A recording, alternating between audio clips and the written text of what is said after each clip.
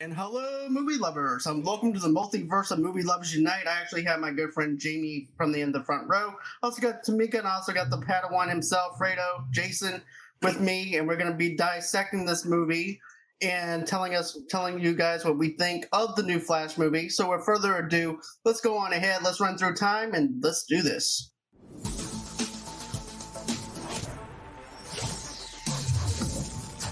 And hey, guys, how are you guys doing? Hey. Good. How are we doing today, man? I'm doing fantastic. I can't complain. It's storming outside, but you know what? This is also how Barry Allen got his power. So, if I get struck by lightning, this is how it's going to happen. Please. Spoiler alert. I could be a better Flash than Ezra Miller. Yes, you can. I think you can pull that off really well. I definitely could have a better pose than he did. Oh yeah, just splash some bleach and some chemicals on you and go outside. Splash some mayonnaise, some mustard, and stuff like that, and you'll be good to go. But I have to say this, okay? So going into the film, I have very low expectations of this, and even though people overhype this is the best comic book movie that I ever seen. I'm like, it's okay, but it's not like the best comic book movie that you'll ever see. I still put The Dark Knight and I also put The Avengers on my list as the two best 100%. Films. And, going into it, and then some of the scenes actually took me out of it. There was actually that AI baby being thrown out the window whenever the building was when that was going on, and then Barry putting the baby inside the microwave. To me, that stuff kind of took me out of the movie. And I know I'm talking negatively first, but that was some of the things that I witnessed within the first couple of minutes of the film that took me out of it versus it being exciting. And the only exciting part was actually him running from where he's from all the way into Gotham City. I like that part because you have the light and the darkness, and you can see how the color scheme changes. That part I enjoyed. What I got after that, I didn't enjoy too much. What about for you guys? Completely agree. That the whole first scenes, especially like I said, him with that pose was extremely corny to me. I could not stand. What kind of runner have you ever seen an Olympic runner ever stand like that? What the hell was that? Have you and then what was he doing with his arms? Like, I'm sorry. It instantly, the moment I saw that, I was just like, nope, this isn't gonna happen. This isn't gonna happen. And I just was CGI was the babies. They looked like clay. And we're supposed to have some type of emotional attachment to those babies, like something could happen to them, and oh my god, they're falling out the window. It didn't feel realistic at all, even though I know that's supposed to be the Flash going into it, and they're showing us how he does it in his Flash time kind of thing. It still doesn't work in that kind of aspect of it, and it felt like early 2000 CGI. And at first, whenever I first thought about it, I was like, you know what, I was so enthused into the actual plot itself that I didn't notice the CGI at first. But the more that I started thinking about it, the more that I thought there was a disconnect between me and the CGI. Because I was so enthused into the plot that I didn't care about the CGI at that time, other than that part with the babies. And then after that, I was like dialed in. Yeah. Stunt babies. AI babies. So they were real. And then once the window fits, I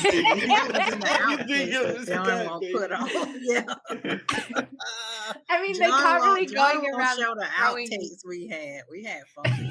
But anyway, the babies were real before, and then when the window. But yeah, that part disturbed me. Honestly, it was like it's like nobody's up there, so the window falls or collides or whatever, and the baby's all flying out, and the therapy doll's flying out too. And then I don't know, just the way he tried to line all the babies up like a kebab, putting them all on kebab. Yeah. It's like the baby kebab.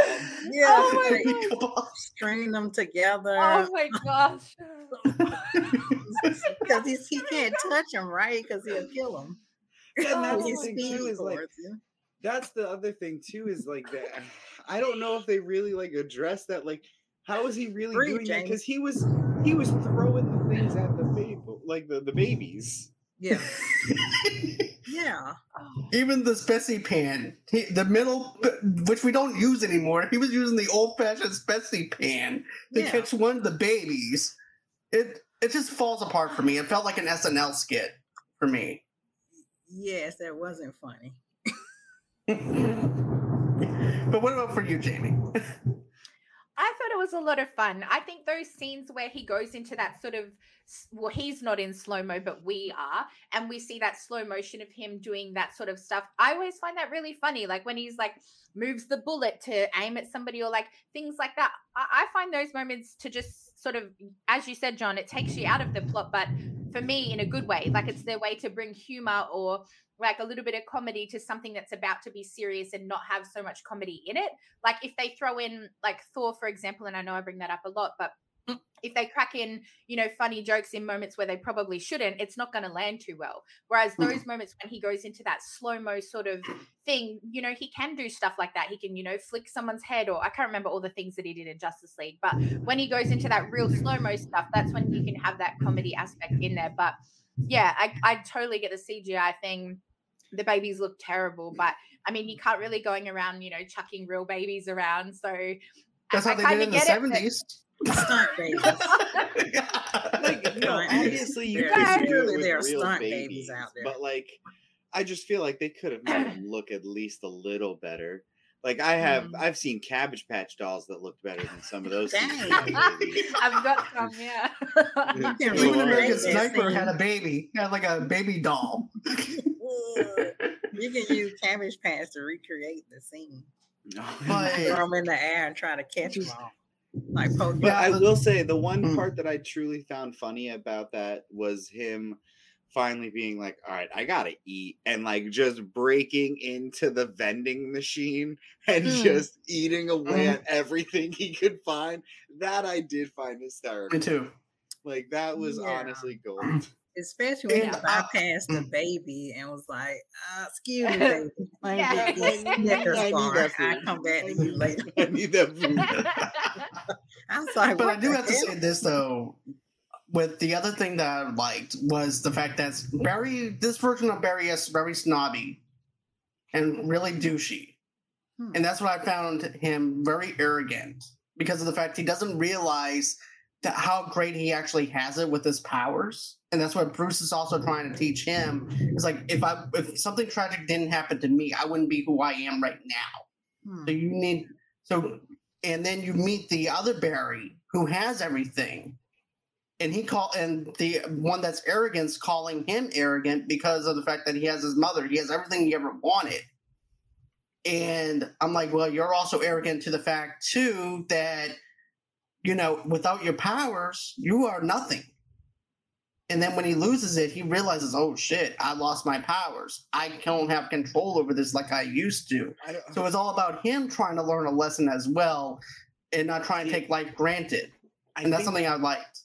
For me, I think it was more of he had to realize that he had to get over the like dealing with loss of his mother because it's not only the powers that he gained, it was actually accepting that she had passed and to not move on with life but to figure out another way. And I thought it was really nice the way we're not going to get into it right away, but the arc of him and figuring that out himself was really nice. Like that was really good. Yeah, I was about to say, like, just agree with Jason and say 100%. That's the point of the movie for me. Acceptance of self, acceptance of moving on.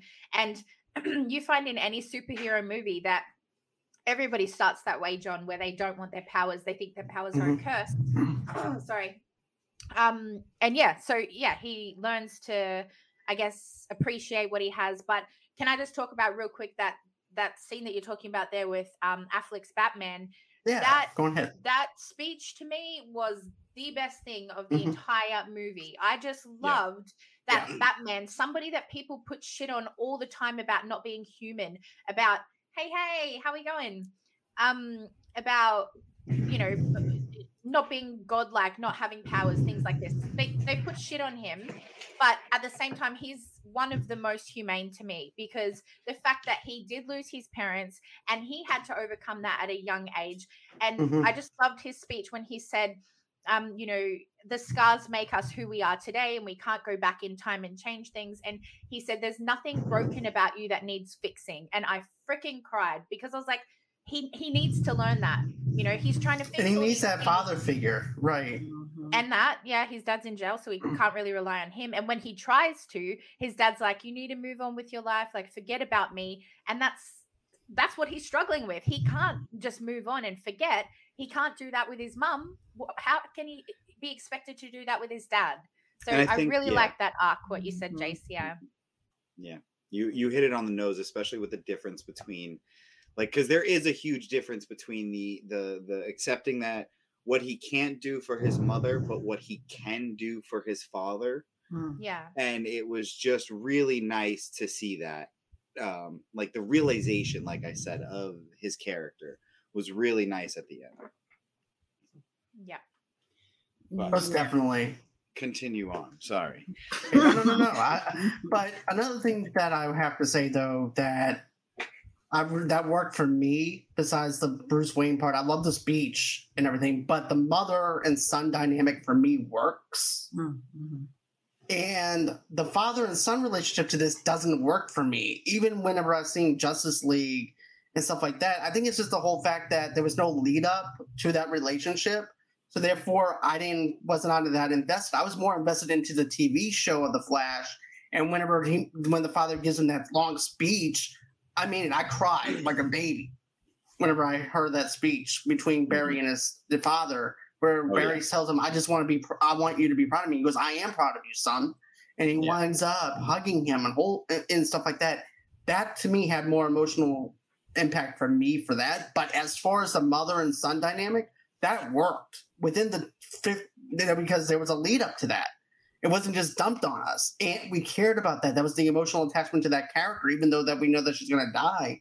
It still hit me in the feels and even impacted my daughter as well, because she was also crying next to me whenever that happened. And I'm like, they're doing the job right. If I'm able to care about a character that I haven't seen on screen and they're adapting it to the right way, I was dialed into that scene. Especially when the father and her are dancing, then he goes out to the store because of the sauce. I thought it was really good.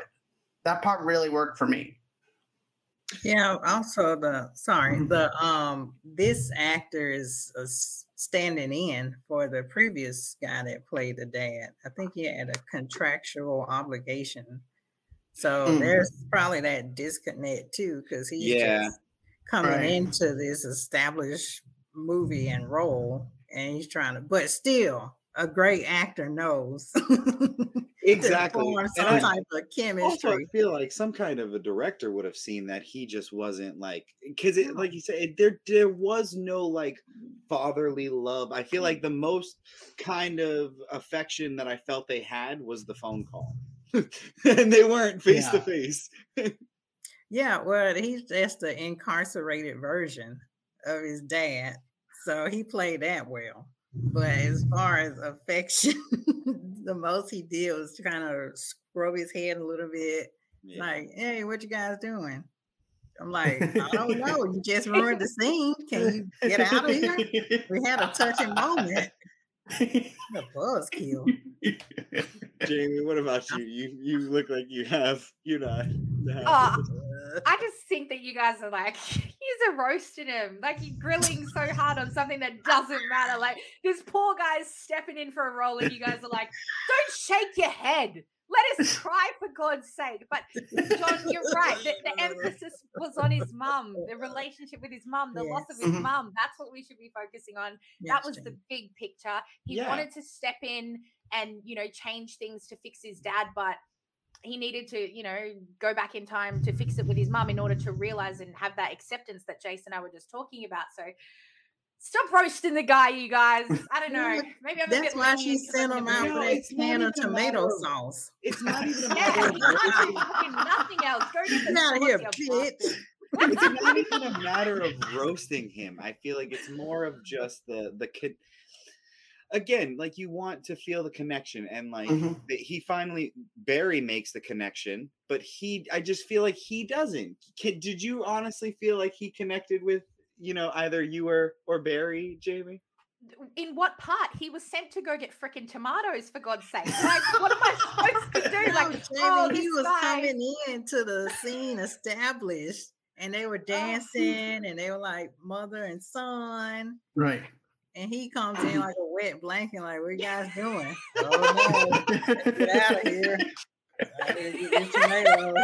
Like, what is he doing? This is Father's Day. God, I saw this movie on Father's Day, and he ruining it. You guys had high hopes because of the day it fell on. I love it. Right, exactly. As a father, I completely understand why that fell. Weren't you pissed as a father? See? Yeah, I was pissed. I think what it was he wanted to come in with the dancing, but you guys would have just been like, "Oh, look at his moves. He can't dance. What a shit dancer." Lizzie would have tried, Jamie. He would have just been the cheesy dad that did. We can just get Kevin Bacon to come in from Footloose.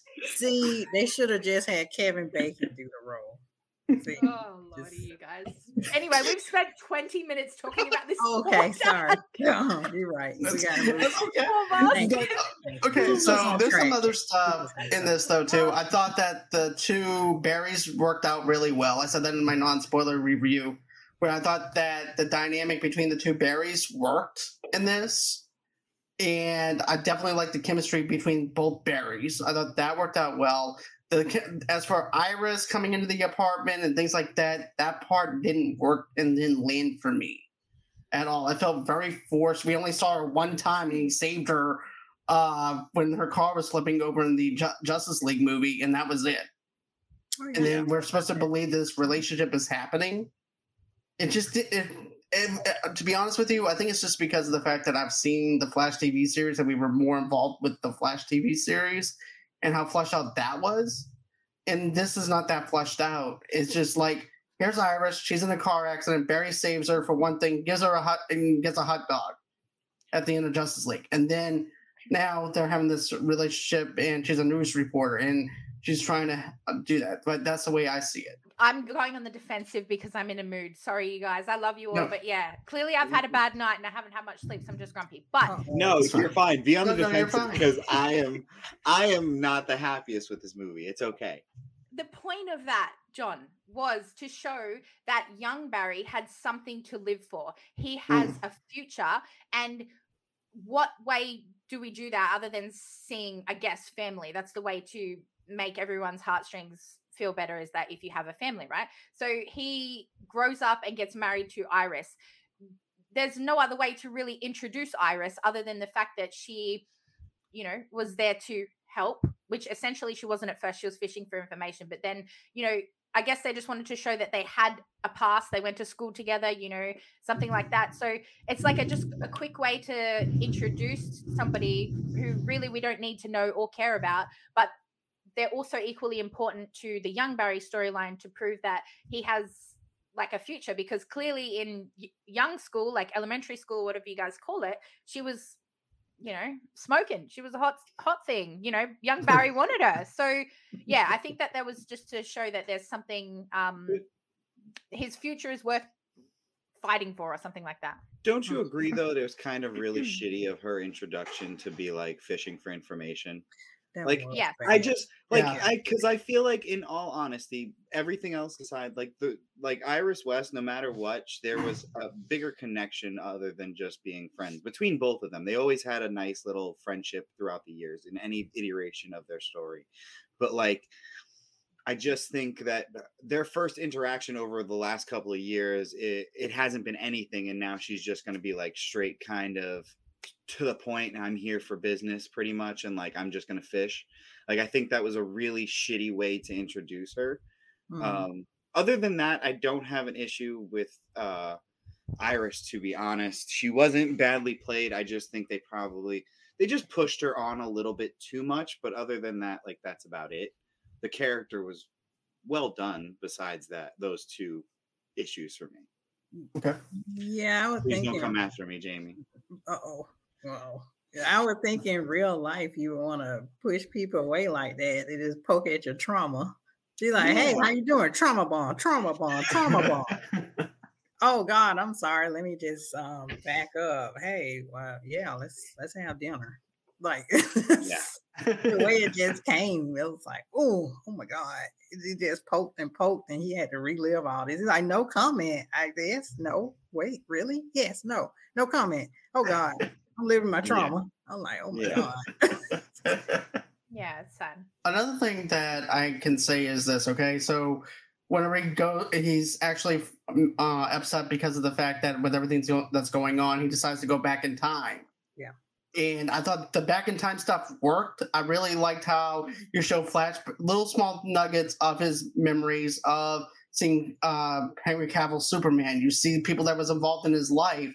It has this butterfly effect kind of feel to it. And then once he gets knocked out of that part, he goes, of course, when you see the two Barrys. And at first he thinks that he's the only one. So he's over there eating spaghetti. He's saying, so, Mama, how's it going? How's it been for like the last 15 years? What have you been up to? Now, that's a weird question to ask. Yeah. How's school? School. Yeah. Yes. School. Where am I? That was, I would say, but that whole setup of him actually getting knocked out of the Speed Force was actually really, I will say, nice. I thought that was really cool. The introduction of that character, who at that point we have no idea who it was. I will later on, when we get to it, when we reveal who it is, get into my reasons why I didn't like it, but did like it at the same time. I will explain. Okay. I promise. I have reasons. But that scene there, don't you guys all agree that was beautiful to see, like all the flashbacks like that? And yeah, I just thought, like, people could talk about the CGI, but that part there, having those scenes flash in like that was crisp to me. Like, that looked really, really good, and it was a good way of showing the past, basically, like respecting those who've come before this movie and moving on from that now. So I thought that was really beautiful the way they did that. Yeah. And again, like I said, having him, that moment he was actually knocked out of the Speed Force by whatever entity that we think that is at the time was really nice, and it was really a jarring, and you're just like, what the fuck? Yeah. Especially came out of nowhere and just started roller skating towards him. Yeah. That was pretty creepy. But I had an issue with the CGI. Okay, but I get the reasoning behind it. I guess I thought, Henry Cavill's Superman, like the first one, and when they were going, I saw Jamie go, oh my God. Do you have to bring up my Come back. I'm sorry. I mean, you know, the trauma bomb. Yeah, trauma bomb. Hey, you want to get some dinner? Is that Tamika really a good friend? Look at how she opened our conversation today. Remember when Henry Cavill left you, Jamie Lee? Do you remember that? Yeah, you remember that? Trauma bomb. So let's have dinner. 3:00. Yeah, let's have dinner. No, just like that dude in the first movie when they were going back and doing the memories, and the memories were like elemental, and that's how it was too in Black Panther. I guess that that resonates with me more than just the CGI rubbery type aspect to it. I don't know how to explain it, but yeah.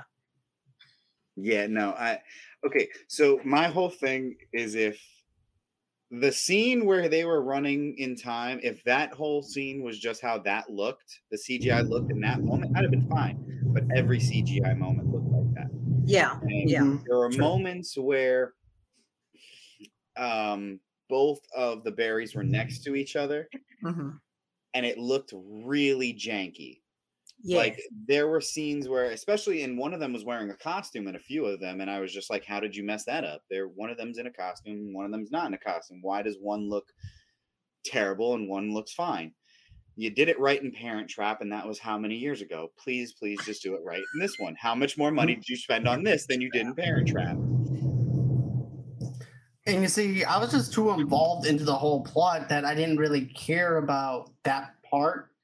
Because I was just so. John. I'm sitting here thinking, wow, I must not have like a creator's mind or a filmmaking mind, because I don't notice any of that. Like as just a normal audience member, I don't look at that and go, oh my God, look at the differences there. So yeah, it's really interesting to see that, how different people watch movies, I guess. Like right. Jace noticed that and it took him out, whereas I'm like, yeah, woo, 2 berries, let's go. Just have a good time. And I mean, it was cool, but I noticed a little bit of it when his head was going this way and his body was going that way. And I was like, it's kind of weird, but okay.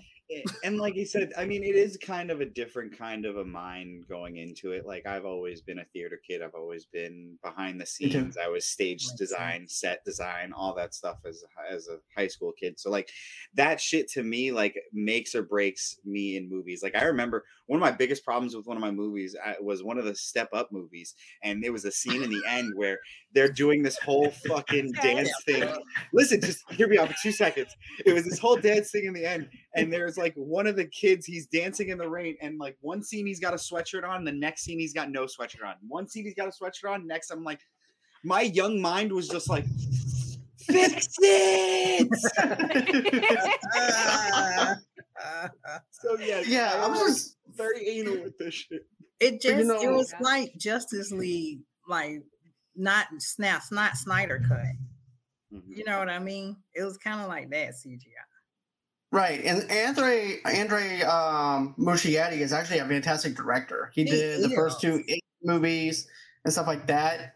I wouldn't be surprised if some of it was maybe rush production, but then he was also saying, well, the reason why this CGI was off because of the fact that it was giving us a lens behind how Barry sees things. I'm like, no, it just means that you guys ran out of budget and you didn't have time to fix it.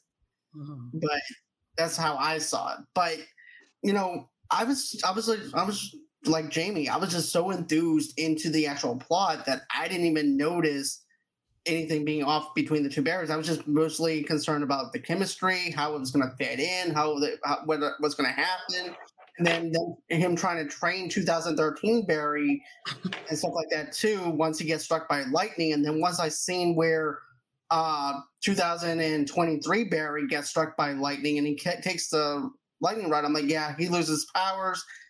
All his powers goes over to 2013 Barry, and I like the whole entire deal where 2013 Barry does not want to listen to him at all.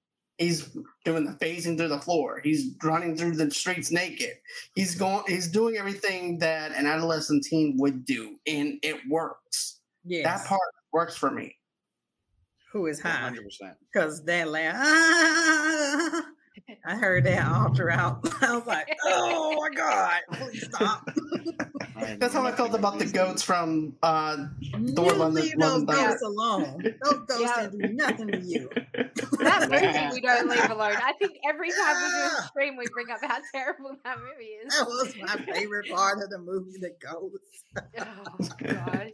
I hope you're joking, Tamika. Otherwise, removed from stream. Oops, accident. That is so great. Anyway. Uh-oh. I never would have done it to me, guys. I mean, don't get me wrong. Like I said, I did like the dynamic between them, the 2 of them. It was honestly great. And like he said, the moment when they're actually figure out that he doesn't have his powers and he's just trying to phase through the wall, and then he goes to run around and he's running around and he's actually just I lost it. I was in the freaking movie theater just dying laughing. That was a really great moment. And then just to have him phase through floors and just caused this whole massive pandemic almost in this city, just running around, freaking blowing up transformers, having his clothes get on fire, all of this, like, was absolutely great. I think that scene was beautifully done. Yeah, I think and so it was too. really important. Sorry. Oh, go ahead. It was really important too, because at the start of the movie, he's ordering this coffee and, you know, everything's in fast motion and everything has to go so fast in order for him to function. And so that moment there is exactly what we've been talking about this whole stream about acceptance. He accepted he was slow. He's like, I'm slow. Like, the fuck is this? You know, so it was that acceptance, and the way that they showed it, as you said, Jace, it was beautiful. It was so funny. Yeah, that was very well done. And then, I mean, if I was an 18-year-old kid who got superpowers like that, I would have done the exact same thing. Like, there was nothing that would have stopped me. You couldn't have told me to slow down. What? Yeah. Pretty much. This is exactly what I would have in done. the streets too. Yeah. But it just shows just the transition, you know, like we get to see Barry with his powers, like when he first had his powers. So that was good for them to put that in there, like, okay, this is how Barry reacted. Because even when he was talking to himself, he was like, yeah, I did that, but I learned you have to go this way. I learned you have to fix this way, XYZ. It's like mentoring himself. So in a sense, that's psychologically deep, if you want to get that deep into just his relationship with himself, you know? Yes. Yeah. And then I think the realization that I really liked was the moment where he's just finally figuring out, like, it was just, they were talking about Back to the Future, and I keep forgetting who they said it was. Eric Shorts. Yes. Storks? Whatever. Yeah. And I was just like, that moment where he's like, what are you talking about? Like, no, this, and he realizes what has happened, and he goes on this whole deep dive of like, okay, who is still around? Can I talk to anyone? Is there anyone that is like actually thinking? And he finally realizes that like the only person left is like Batman. Mm-hmm. So he goes on the hunt for Bruce Wayne. Like that whole moment where he realizes it, and the roommates are his friends or friends from college in his timeline. Yeah. I was just like, this is ridiculous. Like, this is hysterical. And it was the funny moments were well done. Yeah, the guy on the couch in his underwear with the Eric Stoltz tattoo and then doing the yoga pose. It's Gary. The guy in tighty whitey's doing a yoga pose with his leg up. The other thing I like, no, this tattoo, and then you're like, oh my god. I love that moment too. Thing, oh, sorry, John. Sorry. No, sorry. Go on ahead, Jamie. Oh, I was just gonna say the other funny part was the girl, the roommate girl, and she looks at them, and he's like, "This is my cousin. He's also Barry." And then they're waiting for that moment, and she's like, I'm hungry. Yeah. Completely doesn't give a fuck. No, right. I was like, she might be too stoned to even notice. Yeah. Yes. No. But the other thing I liked about that scene was whenever he calls up Arthur Curry, because is Arthur Curry here? Yeah, you're talking to him. The lighthouse keeper, yeah. Because it's your wife, the Queen of Atlantis. He looks at his wife, who has rollers in her hair and her nightgown. He goes, no. Like, oh shit. I just screwed up the whole entire universe. Yeah, that's good. That realization. Kiwi guy, yeah. Oh, but then you go over to Batman, the Tim Burton mansion, which I fanboyed over because now everything's in cobwebs, everything is really dark and gloomy like always, but it's even 10 times worse now. And I like that whole entire scene where we're like, okay, what kind of person is Bruce going to be after all this time? You know? So I was thinking to myself, okay, well, what kind of Batman are we getting here? And then you wind up seeing the Barrys go into the house because this is supposed to be the cousins. Remember when he goes, we got to go to our cousin's lunch. Yeah. And so I thought this was the cousin's lunch. Yeah. What, you thought you were going to get your ass kicked at your cousin's lunch? Yeah. And then see this whole entire scene play out where they finally go down to where the kitchen is all distraught. It's all, and then you see Bruce come out of the cupboards where the secret passage is, and he's throwing his sandal, he's throwing his knife, he's doing all this other stuff, and 2013 Barry's over there dodging it while the other Barry is over there getting hit with a sandal, getting hit with everything. That scene alone was hilarious. Yes. That old man got moved still. I was surprised. I thought he was just gonna be like, with a walker or something. When he came out like the ninja moves, I was like, dang, Bruce still got it in his old age. You're still killing it. She was expecting him in a walker being like, I'm Bat Man. Get off my damn lawn. Peek out. Batman. Put my teeth back in. Oh my gosh. That would have been great. Compression socks on and all. Yeah. I'm sure you are. It falls on the walker. Compression socks work. They're good. But yeah. I endorse those. No, yeah, I think it was really great where he finally and again another realization moment where he was just like, so you're telling me this is a timeline, and he like explains it. I mean, he explained it very well with the spaghetti, but it was also very funny. Yeah, it was. Like you see, like just the way it's just like they sometimes intertwine, and certain things just can't be, certain things are focal points, and certain things can't be changed, and like having to realize that certain things, in order to save the timeline, certain things can absolutely not be changed. Right, and then he goes, you see these little these spaghetti noodles? Yeah, those are lines, interconnecting lines to other universes. And you see this right here? Yeah. And dumps the tomato sauce. He goes, what's that? Tomato sauce? And then the 2013 Barry's over there eating it. Yeah. And he just looks at him. What are you doing? He goes, I thought this was the cousin's lunch. Yeah. I was gonna ask what is you guys' favorite explanation of the multiverse? Is it Marvel's or DC? For me though, coming off of Ant-Man and seeing how Ant-Man handled it, I think that this handled it a lot better than Ant-Man. Yeah. For me, and I like both. I like both Marvel and DC movies. It doesn't bother me at all. Yeah. It's just that I just thought that it was handled a lot better with the explanations and explaining stuff and bringing it down. And the other one, to me, it was just a little bit of a mess for me to be able to follow a little bit.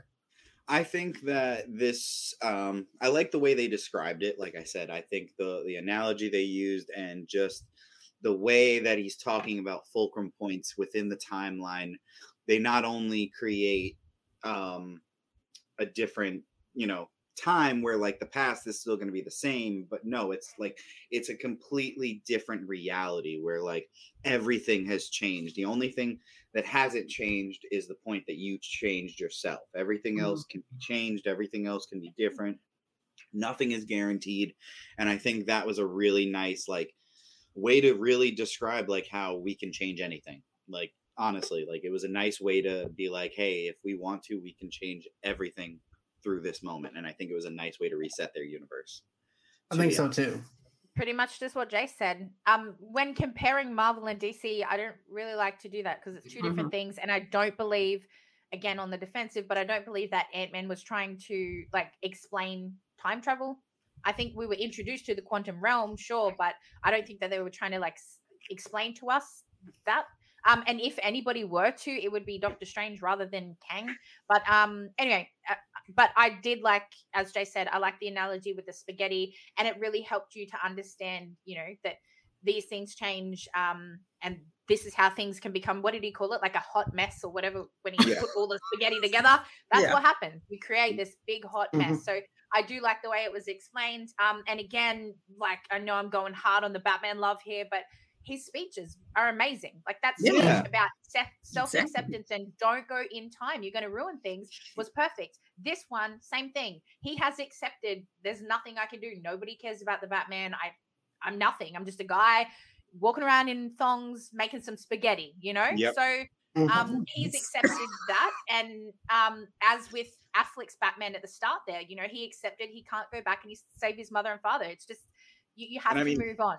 Can we all just appreciate Old Man Keaton for a second? Because like, he was just awesome. Like, I mean, I swear to God. Like, to be honest, I just loved him portraying Batman again. It was awesome to see, and to see him adapt with this new, adapt to the new age, but also just still be the same Batman we loved from the first ones. Especially having the old Wayne tech that we had from the 1980s. The rollerball mouse. Yes, it was awesome. I mean, I couldn't complain at all about that. Michael Keaton as Batman will forever be amazing. I just wanted more of him. That's my only complaint. That's how I feel about it as well. I wanted more of Keaton's Batman. But I also felt like whenever they're going through the Batcave and then they're trying to figure out where Superman is, because there has to be a Superman within this universe, right? So I was thinking to myself, like, okay, so how are they going to get Batman on board, right? So I'm thinking like this on this level. And the way they did it was a little too fast.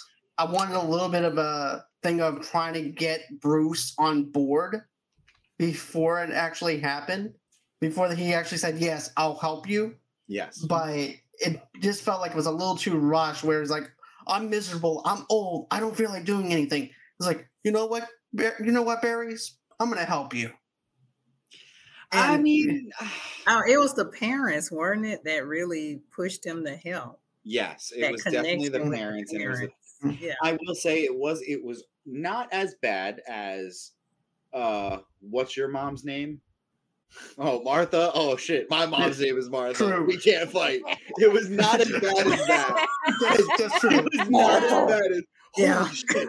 All right, I'll go save your mom now. It was not as bad as that. So cringy. But I will say I did like the moment where he's just like sitting there and he's doing all the research he can, and he just is like, listen, I know you're fucking watching. Like, there's no reason you're not. You know we're down here. You know what we're doing. Like you've been watching this whole time. Like what the hell, man? Like, and just that whole little conversation to him, I think was really nice. I got you. What about for you, Jamie? I forget what the question was, but I agree with that. Yep. What was the question? It was the Martha thing. No, I'm stuck on the Martha thing. I was like, that was so cringy. Martha. It was so bad. But it was more of just like, how did you feel about that? Like, what did you say? How did you feel about that interaction between in that moment where he was actually calling him out for being like, I know you're watching and all that stuff? Like, how did you feel about that?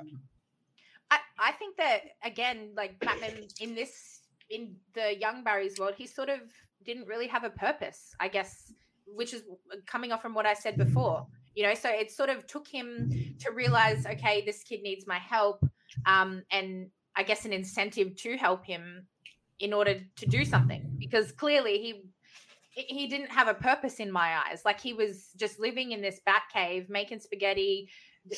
Like he didn't have a purpose. He didn't want to do anything or have any reason to do anything. So I think he needed that sort of kick or that oomph to like be Batman, you know, get nuts. Right. I don't know. I love that quote when he says it, let's get nuts. I fanboyed so hard in the theater. Again. I was like, rewind that. Play that back. Want to get nuts? Want to get nuts? Run it back. Let's get nuts. Play it one more time. Hey, Projector. Let's rewind that back. Let's rewind that whole scene. I completely loved when he walked out and was just like, I'm Batman and all that. I loved it. Yeah, me too. I fanboyed. In the back of my mind, I'm like, you know you're not leaving yet, right? Like, you know you're going to be standing around wearing rubber for a really long time, right? You are. Like, you could have been, like, just chilling for a little bit. You didn't have to get all rubber suited up real quick. He was ready to go. He was ready to get out of there. You shaved and took off a lot of hair really quick by yourself. You know what'd be funny, though? If, like, the berries just went on ahead. You know what, man? We got it where we need. Peace out. Bruce is still there with his rubber suit on, ready to make that great quote. He's like, okay. When am I supposed to say it? Where is everyone? Be the Christian Bale. Where is everyone? I'm ready. Oh, Tamika, you kill me. Oh, I'm glad they didn't put him in this movie. But I'm like, no. We don't want you.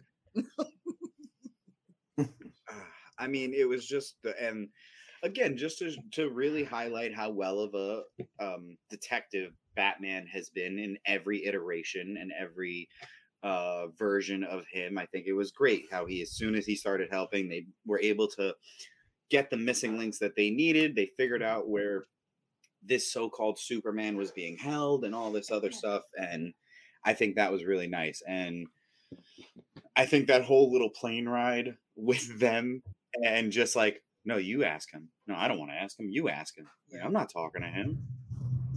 Like, that was awesome. Oh, okay. But yeah, I definitely liked that whole entire dynamic as well. And then, of course, seeing Supergirl come out as well in Russia, and I thought that was actually a pretty cool moment to have. And then you have this whole entire thing. She had a lot more dialogue than I thought she would actually have. Yeah. I thought she was just going to be one. I thought she was actually going to be just standing in the background, kind of, and not really saying much. But they gave her a little bit more than I thought they would, and I liked it. But I wanted to see more dialogue and more stuff for her to do. But for the most part, they actually gave her a lot. So I was happy with the direction that they did with that. My only issue, and this is just a funny moment for me, again, just kind of like Barry's like pose. It was like anytime she was gonna go fight someone, she got in like the Debo pose and then just was like, poof. I was just like, what the fuck? No, that's what they all do. It's running the yeah. You fought with your girlfriend before, Jace. What are you talking about? We all do that. Come on now. You put a Superman shirt on and flirted with your girl. Be tripping. Oh, God. I wanted to mention the basement just then, but I thought we better keep the green screen stuff to ourselves. Right.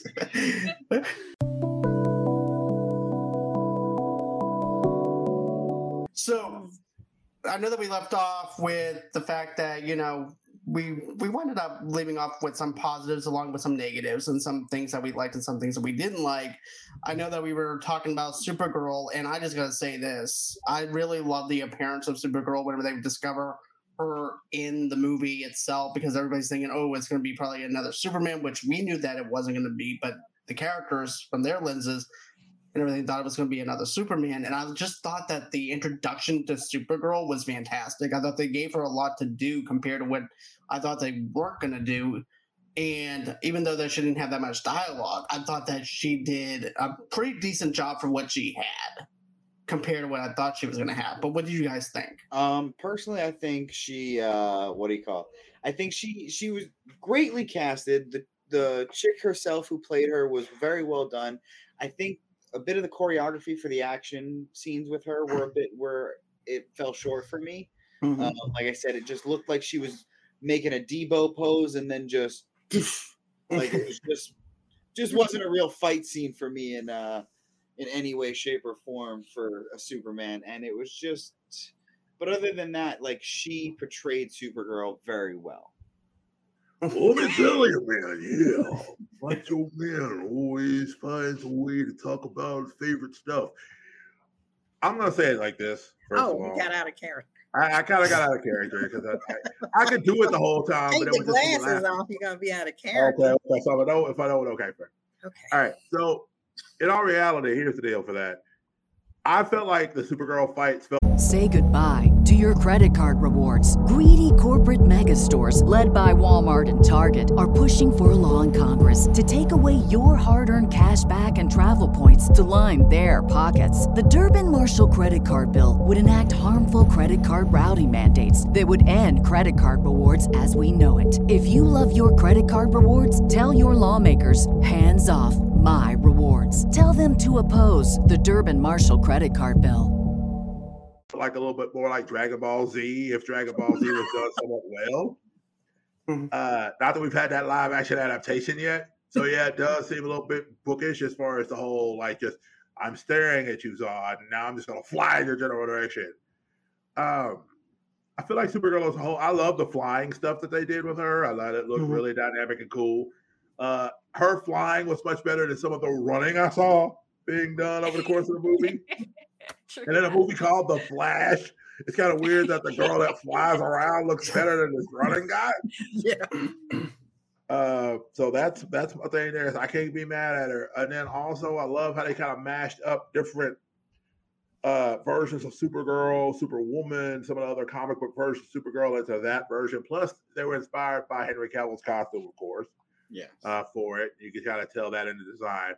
And so I thought that was really cool. I appreciate the fact that the few times you do see her is like, for example, the whole Barry needing to get shocked by the lightning again. And so she's just like, I'm going to fly him up there. It looked like a Dr. Frankenstein type of feel to it, where it's like, well, this lightning is not hitting him the way it needs to. So you know what? I'm just going to go ahead and fly him up there to fry him even more. It just felt like lightning normally works, but sure. I mean, right. Go figure at that point. We've already kind of jumped the shark fourfold. I mean, the baby scene alone was enough to kind of jump the shark. I mean, we jumped the shark at this point in this film so hard. It's just like, well, yep, we're going to fly into the lightning. And Supergirl doesn't get hit at all. It's just Barry. Mm-hmm. Yeah, of course. Don't you know? She's not conductive. Yeah. It's in the suit. She doesn't get shocked because of the suit. Yeah, the whole Benjamin Franklin experiment was interesting too. The kite and the wiring and everything else, and the electric chair was a bit disturbing, but it's fine, since that's from the Flashpoint comics too. So at least it had those moments from the source material at least. I mean, yeah, and so I mean, I'm not going to knock Reverse Flash. Yeah. Well, that's a whole other story. we talked about that on my show. That'll drop next week, where it's just like people are like, "Oh, it's the Reverse Flash. Oh, it's Zoom." It's like, was it either really? Right. But yeah, I was hoping that it would be Zoom for this one, to be honest with you, because it looked like they were setting up for Zoom, and then whenever it got to the point where we see the grand finale of it, it's just Barry. Well, I mean, it's actually Savitar. Right. Like, it's actually Savitar. Like, it's Barry, but like it's that version of him that got twisted and manipulated within the the Speed Force that had just like kept trying to fix. I think the original iteration of Savitar is him trying to save Iris, not his mother. But this was kind of the exact same feel. Yeah. And Dark Flash is a different version of the brother of Wallace West, the Black Wallace. In the comics, if you read at some point during the DC stuff, you have a Wally West who's the redheaded white dude, and then you got Wallace who's Black Wally, and they're both referred to as Wally, which isn't confusing at all, for any reason. But anyway, so basically, like, this is the brother of the Black Wally that is the Dark Flash in the New 52. So it's just a mashup of a bunch of different Flashes.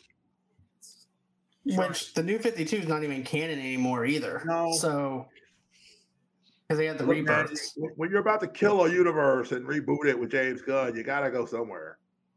True. Thanks, James. Although I don't know if we totally have rebooted it, but I mean, that was the goal, right? This was supposed to be the thing. Launch the new thing off that we still have 2 movies for that James Gunn had nothing to do with. But what about you, Jamie?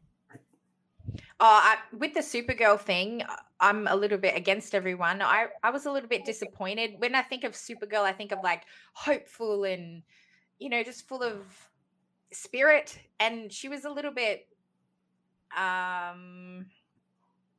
don't want to say depressing on screen, but I mean, she was just tortured. You know what I mean? I completely understand. I think the difference is the one thing, and I'll just, the Supergirl that we're used to has her nephew. Like, the Supergirl we know got to see her nephew grow up and got to see, like, the iteration that we know, she didn't get to fulfill her mission. Her mission was failed, and I think that's why she's so bitter and angry. Yeah. Well, and also, if you got buried under a government facility, and they kind of played her up again as parallel to the Superman version that was in Flashpoint, where he had never seen light. He crashed, and they buried him as soon as they found him. They I buried don't him think under. she had either, because when she went out there in her suit, like she was really soaking that in. You know what I mean? So I Yeah. think the same thing. She was. Yeah, they were playing it kind of as a parallel between that and her, to where, you know, she does have the line in there where it starts about the hope thing, like, you know, do you know what this S means? It means hope, and for our people, but Zod ain't our people.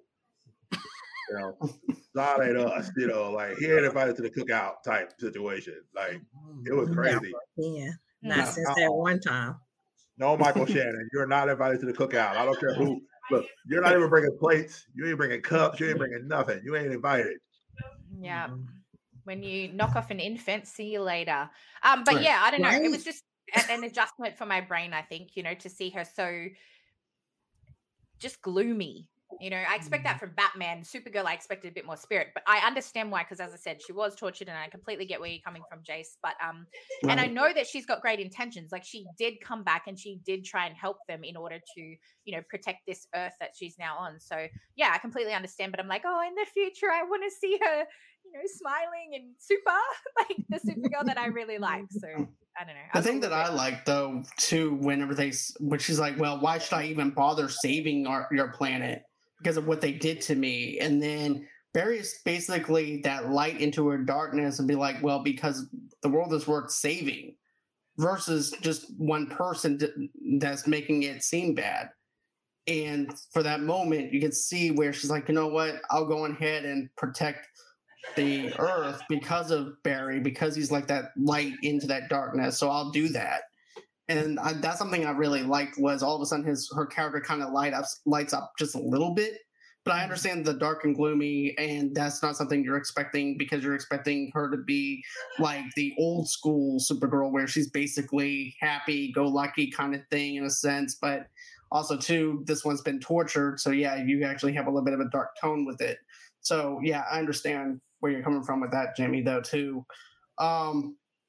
Another thing, too, is I thought it was really funny to see Barry have his powers back. And then you have the other Barry takes the old Batman costume and then... So chopping off the ears. Chopping off the ears. The disrespect spray paint on it. And I whispered over to my wife when I seen that, right? I said, this is what happens when you order your costume off of Wish. Temu. It looks great. DIY did good. He shopped like a millionaire and got ripped off. I was so pissed when I saw that. I was like, it's bad enough, Ezra, you're Ezra. But also you have to disgrace the Batman suit. And then it was like that silent cut. It was like, just rubbing it in. My question. It's like nails on a chalkboard. I was like, oh my God. Here's my question. And it was my biggest problem with the movie that I really haven't thought about till just recently. If they had timed that a bit better, I think the movie could have done better. Here's what I mean.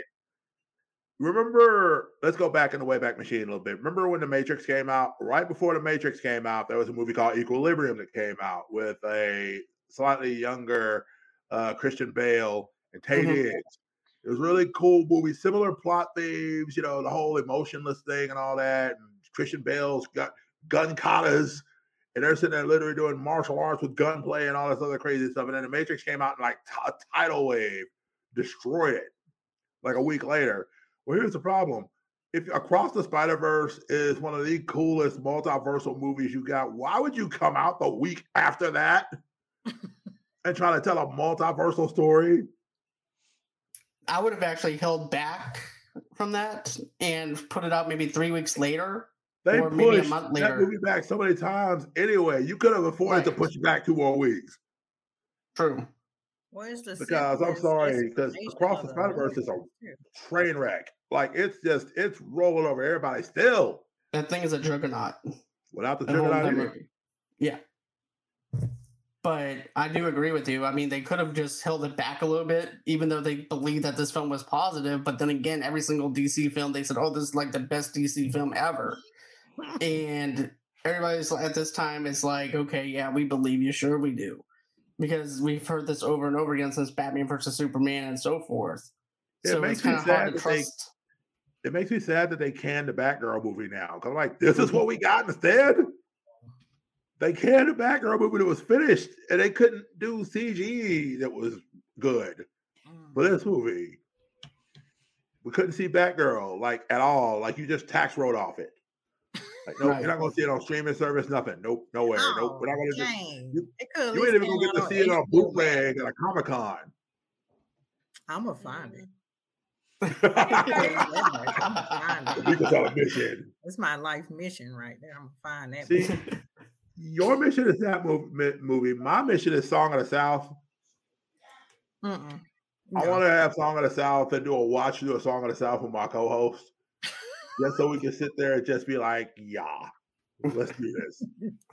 No, go ahead.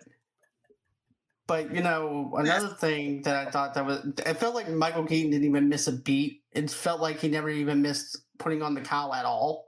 Mm-hmm. And that's something I liked. He was so in tune, so glued into this role. And then whenever you see him with this old technology fighting over into this desert, and he's trying to take down Zod, and he doesn't know that that's not going to hurt him at all because he hasn't had enough prep time to do anything, to research anything.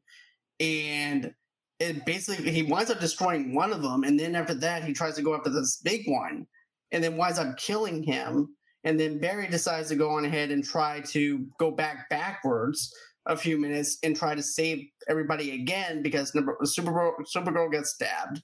Everything is just in total chaos because of that.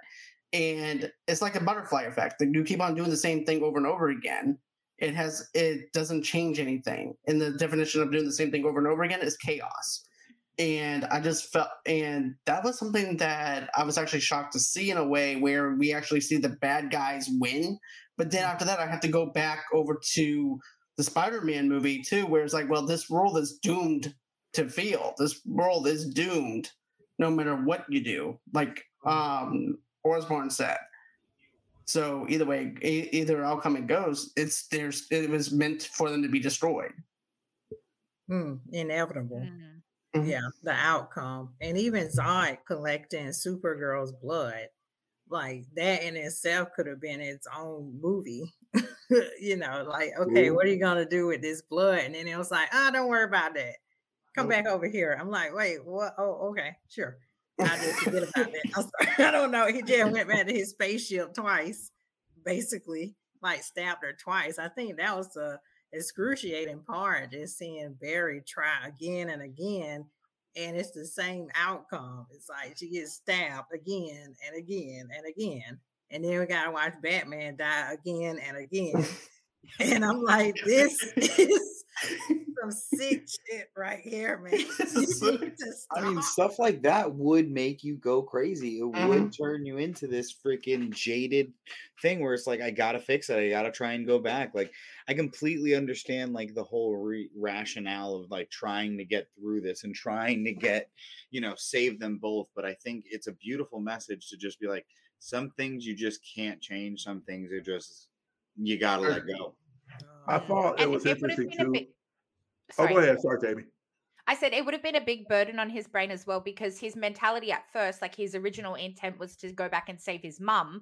And then obviously over time, or replaying that same death scene, he realizes that he's destroying the world. Like not just his mum, this whole universe. Is gone. So obviously he's obsessed with trying to fix that because that's a way bigger burden than just not having your mum around. Like as brutal as that sounds. Yeah. And I like this whole entire deal. Just the green alone, whenever you see the world, it kind of reminded me of Wizard of Oz in a sense with the coloring of it, where basically you have the world of the Supergirl, then you have Nicolas Cage, you have all these people built up into this world, and I thought it was a perfect homage to everything that we had in the past. And then we're trying to move on just as Barry's trying to move on. So basically, we're trying to forget about the things from the past and move on and move forward. And I thought that was also a message to us. Sometimes it's better to leave things in the past than it is to bring things leave things in the present. So that's something I thought. 100%. And that comes full circle back to what I explained as my favorite scene in this whole movie, which was the Ben Affleck speech about don't go back and change the past. The past is what made you who you are, and there's nothing broken about you that needs fixing. And stop it. I loved circle it. right there. Like, you don't need to go back and fix things. There's no need. I just dig the fact we have nurturing Batman. Yeah, right. Right. With no Robin. It's like Ben Affleck is like the coolest Batman. Like he's truly like the Bat dad. He's like, Barry, you don't have to do this. You can just the scars of you have to make it. I was like, Batman saying this? Like I can understand if Superman have been saying it maybe, but like Batman in the comics and everything is always like, suck it up and don't do something stupid, Barry. That type of thing. But in this case, he's really like just concerned, you know. Considering it's Bruce and not Batman, it makes it a whole lot more meaningful versus coming from Batman. Batman is the alter ego, so I think it would actually make more sense for Bruce to do it rather than Batman. And I could argue that Bruce is the alter ego. Bruce is the alter ego. Bruce died that day in the alleyway with his parents. Batman was born that day in the alley. The facade is Bruce Wayne. Now getting some deep wounds. So, but that's a conversation for another day. Yeah, well, your first mistake was saying Affleck was a good Batman. So I enjoyed him. I mean, he is, but I am biased of Michael Keaton. You should have said he is a great second. Really? We can't tell, Tamika. They cut off his ears. How disrespectful. I want to shirt made about this. I want Michael Keaton to say, what the hell are you doing? I need more Michael Keaton. That's all I got to say. Look, who knows, man? We might get a Michael Keaton movie out of this. I would love to see Michael Keaton come back as the older Bruce Wayne and they do the actual Batman Beyond thing that's Thank you. That's what I like. Batman. Yes. Okay. I doubt we will. Keaton's getting up there. I'm sure he doesn't want to be. Keaton wants his role. He wants it. You're not wrong in the age department, but old Bruce wasn't young either. He was good. He was great. No, of course he was, but that was also probably a stunt double. Did you see that? Did you see that? He threw that shoe. He was probably a stunt double. He doesn't need to be jumping around and kicking people's butts and all that stuff. And old man Bruce, he just sends Terry to do all that stuff. Did you see it? Did you see it? Don't you go disrespecting the elderly here, Jace. Look what you get, mate. Look what you get. You're like, I'll fight right now. Leave me more Keaton. Yeah. They want to see him in that walker, okay? They want to see him crawling along and fighting crime. Yes. Leave him alone. Yeah. Just like Clint Eastwood. He just hit them with a cane. Eastwood can do it, so can Michael Keaton. Okay. God. Clint Eastwood is 200 years old. I'm about to say, if he's 200 years old, Harrison Ford is almost 150. Harrison Ford is going to be doing another Indiana Jones movie, okay? And he's going to be president of the United States in the new Captain America movie. So I'm just saying, Michael Keaton can get in there and be old man Bruce to a young Terry. You saw him throw that shoe, right? And that Parmesan cheese and stuff. Mm-hmm. He saw him throwing his stuff. They talk about, you guys want something to eat? It's like, okay. Yeah. You saw him leap out of that closet. Yeah, he did good. Mm-hmm. Michael Keaton is the best Batman. Yep. My wife knows. Yeah. He's hard. Yeah. See, he married a smart woman. See. Yes, I did. Okay, well, go ahead. I'm sorry. Okay. No, you're good. I have a question for you guys. Okay, answer. Should they have revealed who killed Barry's mom in the movie? I think it was better left undone because of the fact that, number one, you would have to make another Flash movie. That's true. And this is supposed to be like the last movie into the DCU, and after that is Aquaman. But I think if they went on ahead and did that way, you would have to make another Flash movie. And therefore, with this movie flopping and everything, I just don't see them going in that direction. Yeah, I don't think they should. Yeah, I don't think they should have, just because that would have left a huge like plot hole, not even plot hole, but like just like question to everyone, just like, wait, what the fuck is going on? Who is this? Who is this guy? Reverse Flash? What? Too much. That's true. And like people don't. who aren't like really into comics books and the shows and all these things like we are would probably be very much confused on what the fuck is going on. I'm sorry, but I'm one of those people that he's talking about, and I couldn't give a rat's about who killed her in that point in time. Thorne is a menace to society, and Reverse Flash needs to die. Okay. But in that point in time, I was just like, how's he going to save the world? Like, yeah, I wasn't really interested on who killed his mum at that point in time, to be honest. But I just like the fact that they wrapped up the fact that, you know, it was all about proving Barry's father innocent and left it with that versus it being where, oh, who killed the mother? I like the fact that it was more about proving the innocence of the father versus doing it, having two different plot lines going on at the same time. I think it would have been too much for the film already. We were already clocking at 2 hours and 40-something minutes already. So to add in the killer of Barry's mom, I think that just having the loss of losing the mother was enough. And then having to lose his dad in prison was enough for me to where I was like, okay, I'm more invested in that versus who killed Barry's mom. That was just me, though. Yeah, that was the same opinion I had. Yeah. And I did wonder the whole time. I was sitting there like, are we going to get to see Zoom? Are we going to just have a moment where there's a yellow blur sitting there with a knife? And then he runs away before Dad comes in, you know. And the reason I say that is because I feel like there's that point where Barry's whole thing was, well, if Dad had been home, this wouldn't happen. I'm like, well, whoever killed her could have just killed the dad too. We don't know who killed her. So if it but the way that they played that off, though, was that the person thought that the house was empty, and that's why they came in like as a robbery. That's what they set it up as. I'm pretty sure, didn't they? That's true. That's true. They did say that. I got the impression that they only entered because they thought the place was empty. Like if the dad and her were dancing, which we know doesn't happen in that house, they probably would have robbed that house. They aren't really in love. Sorry, I still can't get Wait. Expand on that. Hold on. They don't dance together? What? Talk to me about that. In part one of our last stream. Part one. You guys see part one. Part one was imagination. We were talking about how cringy it was that, well, not cringy, but the son and like young Flash and the mum were dancing and everything was beautiful, and then the dad just walks in and they're like, their dad was just like a wet rag, just throwing. Yeah. What are you guys doing? Dancing? I'm like, yeah, go away, fool. Get some tomato sauce and get out of here. Yeah. Get the tomato sauce. Go to the grocery store, get me some tomato sauce, sucker. Yeah. Right. It was a good time. I had fun with it. But then I liked the whole entire tornado part where you actually see the different things that Barry's done and then decides, you know what, I'm actually screwing this up even more.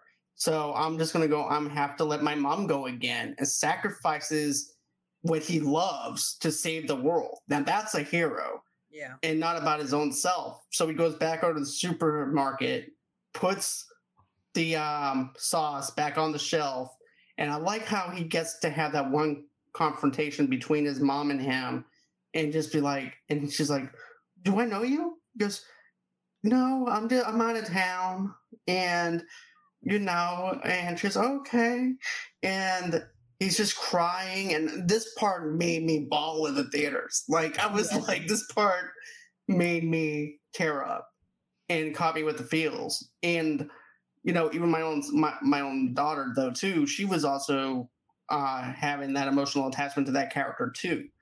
And I just thought that it worked. I just thought it was a beautiful scene, and him putting on the clothes and stuff like that in the supermarket. I thought it was very smart and very beneficial to that character to just have that one heart-to-heart moment with his mom. What about for you guys? Yeah, absolutely beautiful. We all know that I cry in anything emotional, and that especially when we got to the I love you more. Ah, please just stop. My heart can't take it. Beautiful, totally beautiful. It was beautiful when the mom was looking at his eyes, because there was that line at the beginning of the movie, whatever, he had come in and the other Barry hadn't come around that yet. It's just like, oh, you shaved your hair. I can see your eyes now. And so she looked at his eyes that time. And so I thought it was interesting that she didn't pick up on the fact she had looked into those eyes before. And so I wondered if she knew, but she just didn't say. Because she's sitting there talking about it. He's like, she just looks at him like this glaze of familiarity comes over. And I admit I shed some tears too. And then when I realized when he basically switched to cans so that his dad would have to look up, I was like, did he learn nothing? He just did the same thing that he did. He put the can back, but then he moved all the cans of tomato soup up on the top shelf so that he had to be able to look. What did you learn? What are the rules, Barry? You know what the rules are. You don't mess with anything. Those one of those moments, though. Mm-hmm. Well, and that's why if it wasn't for him doing that, he would have been back where we had Batfleck and not George. Not the Clooney verse as they're calling it now. Right. And like my wife said, they could have left George Clooney out and put Christian Bale in. Christian Bale would have walked out. You would have understood a word he said. Where's her? Where's her? Martha. Barry, in a lozenge. Barry, go give me a lozenge. Trigger. Oh, I'm so much better now, Barry. Hi, I'm Bruce Wayne. All I need was a cough drop the whole time. My goodness, that's incredible. It took me like 2 days to figure out why George Clooney was in. I was like, what happened? And then I was like, oh, okay. I should have called y'all. I should have said, hey guys, what happened? And I could have spared myself 2 days of being confused. Oh, you didn't see that? You didn't see the brief cameo of Arnold Schwarzenegger running around going, "Nice to meet you," as Barry was running around in the fight scene against Todd. I was like, oh, his dad got off. This is good. Going in here, okay, weird. 2 days. I wasted 2 days, and I could have called y'all. I'm sorry. I would have laughed so much harder if Chris O'Donnell showed up too. On the other side, he's just like, "Hi, this is Robin." Who the heck's Robin? He pulls up on a bike. Alicia Silverstone shows up as Batgirl. We just bring the whole group in. No, please, no. I'm already triggered from that movie. Come on. Joel Schumacher's driving. George Clooney chest. I was like, oh. Trust me, I even tried to forget it too. I tried to give away my Batman and Robin DVD after we got done reviewing it. No, so, that was a good soundtrack, though. That soundtrack was good. Mm-hmm. Yep, Seal. Look, any Batman movie that didn't have Bat Dance on it by Prince is not good by comparison. Well, Seal was pretty good now. Seal was all right. He got a kiss from a rose. Kiss from a rose. I get it. But not as good as Bat Dance. Well, but all in all, though, I thought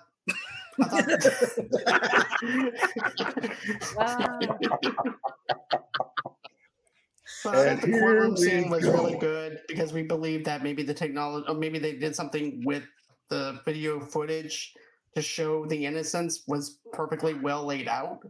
Until you get to the whole entire moment after the court, after they plead him not guilty and he's innocent, and you're celebrating with Barry, then you see and hoping that it's Batflick, and then here comes Bat Nipples. I mean, here comes George Clooney. Bat Looney. Yeah.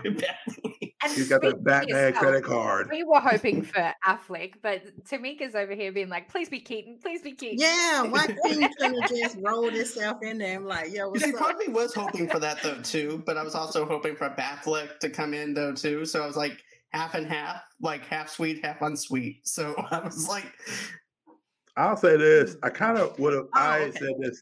I would have loved to have seen if Kevin Conroy had still been alive.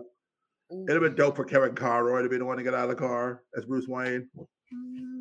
Yeah, it would, but half the generation would have been like, "Who's that guy?" It's just like, what the hell's wrong with you? Yeah. Kevin Conroy doing Batman one more time. It's just like, oh my gosh! I think they should have had a stretch limo and popped all of them out. Hey. Have you voiced Batman in any cartoons? This is the greatest Have you ever movie played ever. Batman? You're in the They should car. have just had the one scene where they're all just like, "No, I'm Batman." Yeah. Yeah, Doing the that was- Will Spider-Man Arnett scene shows up and with their Lego infants movie. with just that. That would be perfect. Yeah, that would have been so Val good. Kilmer in there. It's no longer the Flash movie. It's just Batman in the Multiverse of Madness. Exactly. That's what I wanted. Tamika's over here playing I'm Oprah. sorry. You get a Batman. You get a Batman. We all get a Batman. Exactly. Hey. I'm glad you mentioned that, Jamie, because that was actually what I was thinking in my head. You get a Batman. Yeah. It's funny. okay. I'm gonna write the DC Oh, yeah. Studios and tell them I need a Michael Keaton Batman movie, and I'm gonna I'm see. with Will though. I do want to see that as a Michael Keaton movie though. Okay, with I'm them. gonna let you know how it goes when I write them. Okay, please me do. know what I'd like to happens. know because so Okay. far I've written the script for the new Beetlejuice movie and I've also written the script for the new. What was the other movie that I wrote? Anyways, I wrote another. Oh yeah, I actually gave ideas for Chris Tucker and Jackie Chan for Rush Hour for the next Rush Hour movie. So they need to go on ahead and pay me. So if you can, do me a favor. Dope. Gotcha. By the way, you mentioned Aquaman is the next movie. I think Blue Yeah. Beetle comes out before Aquaman. I thought- Yeah. Okay. Aquaman's August and Blue Beetle's August. Aquaman's December. But the December. way That's that so they confusing. explained it is that Blue Beetle is the first DC new reboot character, but it's not in that timeline. So Nope. Aquaman will follow the timeline from where we left off, but Blue Beetle is a different, not a timeline. I think they should have but swapped it. To be honest with you, if Aquaman is not cohesive with anything, have it before Blue Beetle. Blue Beetle should be after that.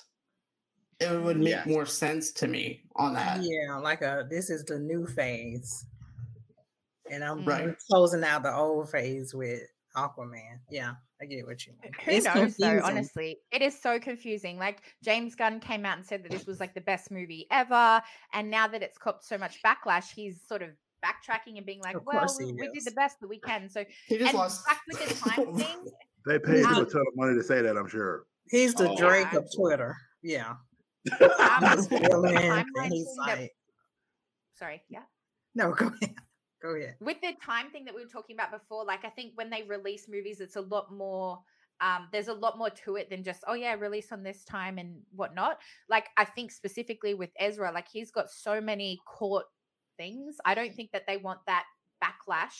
Whereas currently, he was able to go to the premiere. Like that was one of his conditions, that he was able to actually go to the premiere of that movie. So I think maybe the release might have had some sort of, that might have had an impact on things as well, like with his court proceedings and stuff. So I think there's a lot more to it than just, hey, let's pick a date, I yeah. did just want to say the one scene, it could have been so amazing at the end, but it wasn't because of the CGI. But it could have been when they were showing all the different worlds of all these different universes colliding into each other in this flashpoint, if you will. And just the horrible CGI just took you out of what an amazing moment that really could have been. Because just Right. to see every, like, just the Superman, the Batman, the Flashes, everything throughout all the time throughout the DC universe, if it was done beautifully and like actually nice, that would have been so amazing. You would have actually felt invested. You would have actually felt like those worlds were actually being torn apart. But because they looked so janky, because they looked so shitty, I was just like, some little kids banging toys together. Did you ever hear the story about the Nicolas Cage Superman Yes. thing? Where Yep. okay, That's I why thought it was interesting because they had him fight the giant spider, which was one of the scripts between like Tim Burton's script and then like Kevin Smith's script that they had, where the guy that was the main producer was all like, he's got to fight a giant spider at the end because spiders, pound for pound, are the most dangerous predators in the world. And that guy went on to later do Wild Wild West, where of course they fought a giant mechanical spider at the end. So whatever ideas that they have for Superman, he's like, you know what? I'm just gonna put it in here since this one didn't make it. Not So not Reject. Brainiac. not Toyman, Mm-mm. not the Parasite, Mm-mm. not Mr. Mixelpix or Mixelpix, depending on how you say it. Not Right. even just like him and other Superman has a wide rogues gallery. It's not very large, but it's a wide. They kind of span out different things. Mhm. But a lot of them are all based in science, which is why Lex is always so interesting. But you can't have Lex be the villain in every Superman movie, Right. Otherwise, it's repetitive. unless it's Jesse Eisenberg playing the Riddler as Lex. Because I'm sorry, Batman v Superman, Jesse Eisenberg is playing the Riddler. In my mind, Yep. Interesting. He didn't feel like Lex to me, like at all. I Like thought they it could have was- brought John Cena in there and had him play a better Lex Luthor. And John Only one Cena, thing, nobody could see him. Lex. Mm, Are you the Saw man? Well, that was my thing. Sorry, before we go, that was my thing. If the audience was familiar with the background of Nicolas Cage and why he was there, like would that have confused some people? Like, oh, in this universe, there just happens to be a Nicolas Cage as Superman. I had a dude ask me. I was in a theater when I watched the movie. I was in a theater of 7 people, including myself. 7. And so 7 total people. Yes. Goodness. And so I was in there first. I got my prime pick of seats. It was awesome. I wasn't bothered. But at the very end, when I'm waiting on the end credit scene, what's that end credit scene, Derek? Why did I waste 10 minutes of my life to see the end credit scene? But anyway, that's a whole other thing. And the guy comes up to me, he's like, was that Nicolas Cage in a Superman outfit? Why was he in a Superman? Oh, that was a 90s thing. Tim Burton was commissioned to write a Superman movie. There were going to be Superman Returns and or Superman Lives. And he was going to do it, and then that didn't work out. And then Kevin Smith wrote a pass on it, and a whole bunch of people wrote passes on it. It just never came to fruition. And so that was what that was. He was like, okay, that's dope. I didn't know because I recognized Nicolas Cage, but I didn't know why he was there. Yeah, that was me. Yeah, guilty. I'm a 90s baby, so I had no idea about that either. And it was only when I asked my husband that he told me, because he's a lot older than me. That he told me that whole story there. So yeah, there would have been a lot of people, but as one of those people, I just thought of it as like a gimmick. I just got a laugh out of it. Like, oh my God, Nicolas Cage is in bloody everything. And I just had a laugh about it, kind of like I did at the end with Clooney coming out. I was like, haha, funny. But this is what I wanted to ask John if we have a little bit of time, because people are saying, is Clooney now the dad, like the older Batman that we are going to get in Bold and the Brave? So is he going to be the Batman that continues on, or are they starting? Oh, dear God, I hope not. I hope A not. lot I of don't think people they are would, saying though. Okay, my thing is this. I don't think they would, because number one, that would be another backlash because of Batman and Robin. I think they want to get away from the whole Batman and Robin type of thing. And this is to move on from the things that we had before. So to put George Clooney into something that's new, I think it would be out of place for him to be there, in my opinion. I understand that. And I think it's funny, but Mhm. wouldn't that have been a prime opportunity to introduce Batman that we're going to be introduced to? And that's what I thought they were doing. Like, from what I understood, they told us. So, I mean, and if that's what we heard, so we're all led to believe that this is the Batman we're going to be getting in the future, because they told us. Yeah, they told us that we're going at the end of this movie, we will be seeing the Batman that will be continuing on forward. And from what it looks like, we have George Clooney moving forward. Which is scary because Damian in this situation is a whopping maybe 8 years old when he first meets Bruce. And I mean, it's hard enough for Bruce to kind of figure out how they're going to do that. But I mean, if they do the storyline close to the books, I mean, you're going to have to introduce Nightwing. You're going to have to introduce a new Alfred, probably, because I don't think the person that played the Alfred in the other movies is still alive. Mm-hmm. So I mean, you're going to have to introduce the Bat family as a whole, because it took the whole Bat family to keep Damian from just killing everybody. Oh yeah. I mean, we're talking about Tim. We're talking about Barbara. We're talking about Nightwing. We're talking about everybody. You don't need the whole family on deck. Yeah, that's why I was disappointed that they're starting with Bold and the Brave, because I was like, what? We don't get Nightwing or any, like, they're jumping ahead when they're saying with Superman they want to go back to not an origin story, but they want a younger cast and they want to redo sort of like a Smallville thing. And then we go to Batman and we're getting like an old Batman or a Batman that's elderly, you know, not elderly, but you know what I mean. The focus is on I'm not trying to say that. I'm joking. Yeah, you know what I mean though, like being a dad bat, you know, rather than a crime fighting bat. He's still gonna be fighting crime, but the focus will be on Damian. So yeah, it was really confusing to me that they would start with that, but whatever. But yeah, I wish like they would have went with. Here's the thing: I wish they would actually went with Court of the Owl storyline. Ooh, and it's nice. Which is a lot deeper comic, and I'll explain what that is. It's basically where you have this whole entire thing set up. It's like an underground legend type thing where you have Alfred, who took care of the Waynes for X amount of years, and then you wind up discovering there's a lot more to the Waynes than meets the eye, and it happens to be within the Court of the Owls. I'm sorry, but I'm just so against that, only because Gotham Knights recently come out, and that is literally the whole point of the show is the Court of Owls, and they butchered it.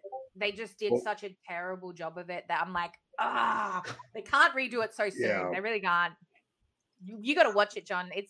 I don't think enough people watch Gotham Knights to care. It's terrible. Wow. Absolute terrible. And I feel horrible saying that, but it really is. So I don't think that they would be stupid enough. And it's CW's version, so I'm not saying, you know, that explains everything. But I think to bring that in the DC world so soon after that flopped, oh man, it was canned after one season. That's it. I gotcha. Damn. Terrible. I mean, we had 2 seasons of Batwoman, which really surprised me because the writing on that was just as bad. Poor Ruby Rose, and poor whoever was the girl. That's like, oh, we're not gonna we're gonna replace her with a black girl, but everybody's gonna think it's still the same Batwoman. Like, what?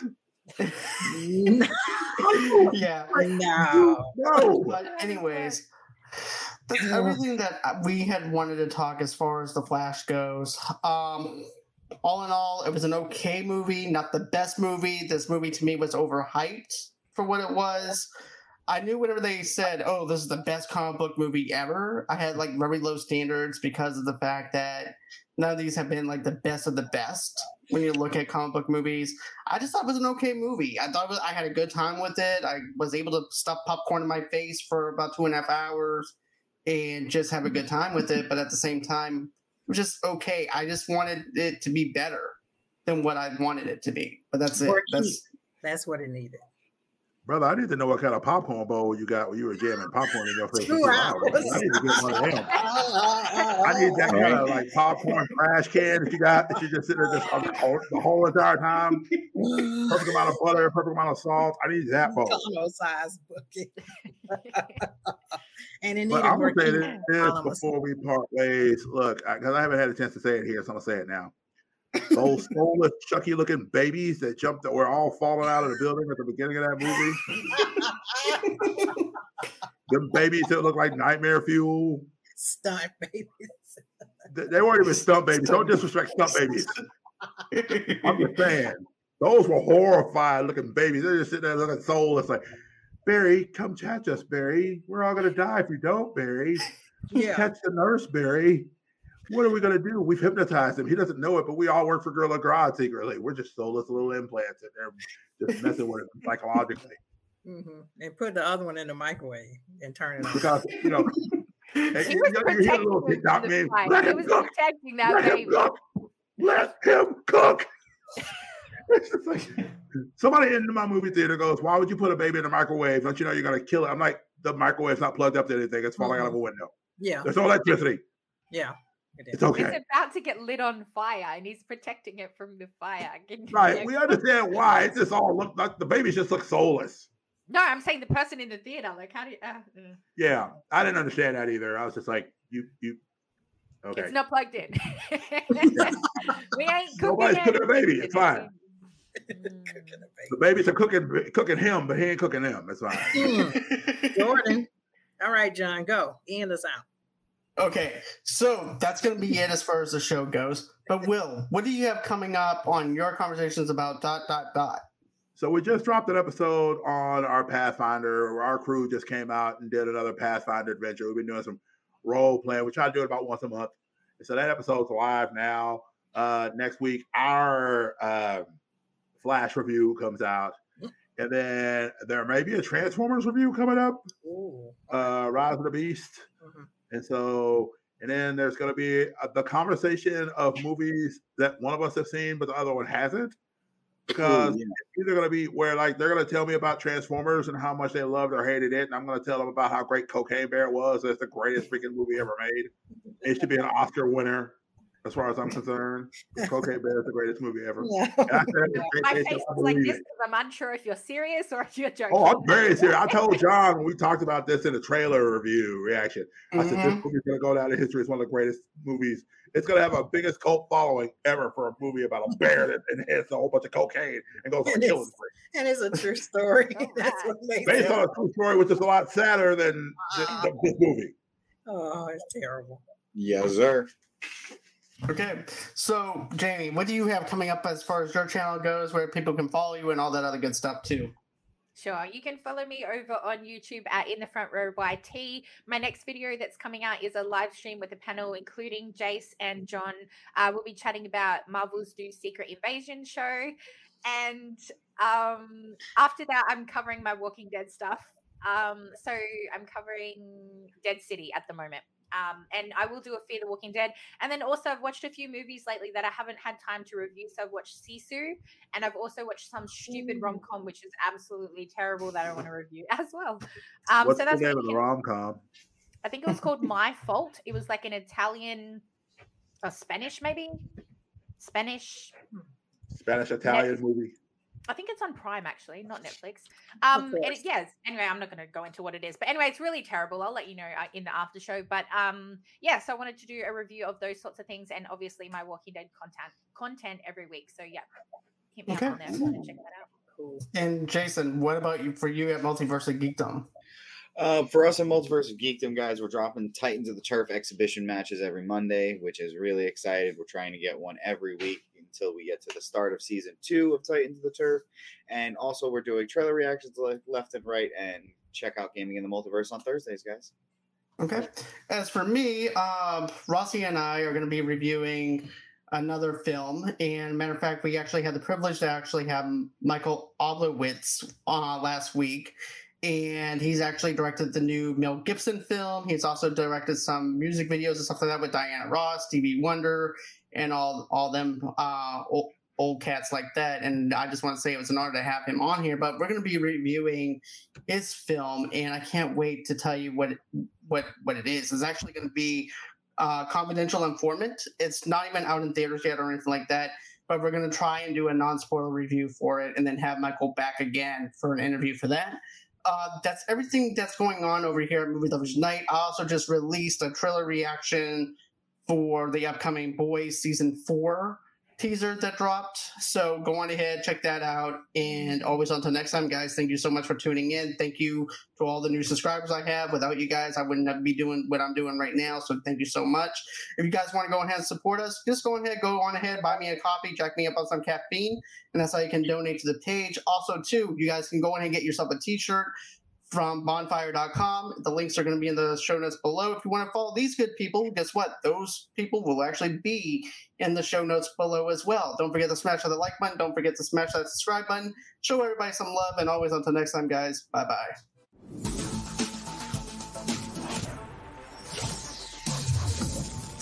BetMGM has an unreal deal for sports fans in Virginia. Turn $5 into $150 instantly when you place your first wager at BetMGM. Simply download the BetMGM app and sign up using code Champion150. Then, place a $5 wager on any sport. You'll receive $150 in bonus bets, regardless of your wager's outcome. And if you think the fun stops there, the king of sportsbooks has plenty of surprises in store. Check out daily promotions, same-game parlays, live bets, and so much more. Download the app in Virginia today and get $150 in bonus bets instantly from your first wager. Only at BetMGM. BetMGM and GameSense remind you to play responsibly. See BetMGM.com for terms. 21 plus only. Virginia only. New customer offer. Subject to eligibility requirements. Rewards are non-withdrawable bonus bets that expire in 7 days. Please gamble responsibly. Gambling problem? Call 1-800-GAMBLER. Promotional offer not available in Washington, D.C.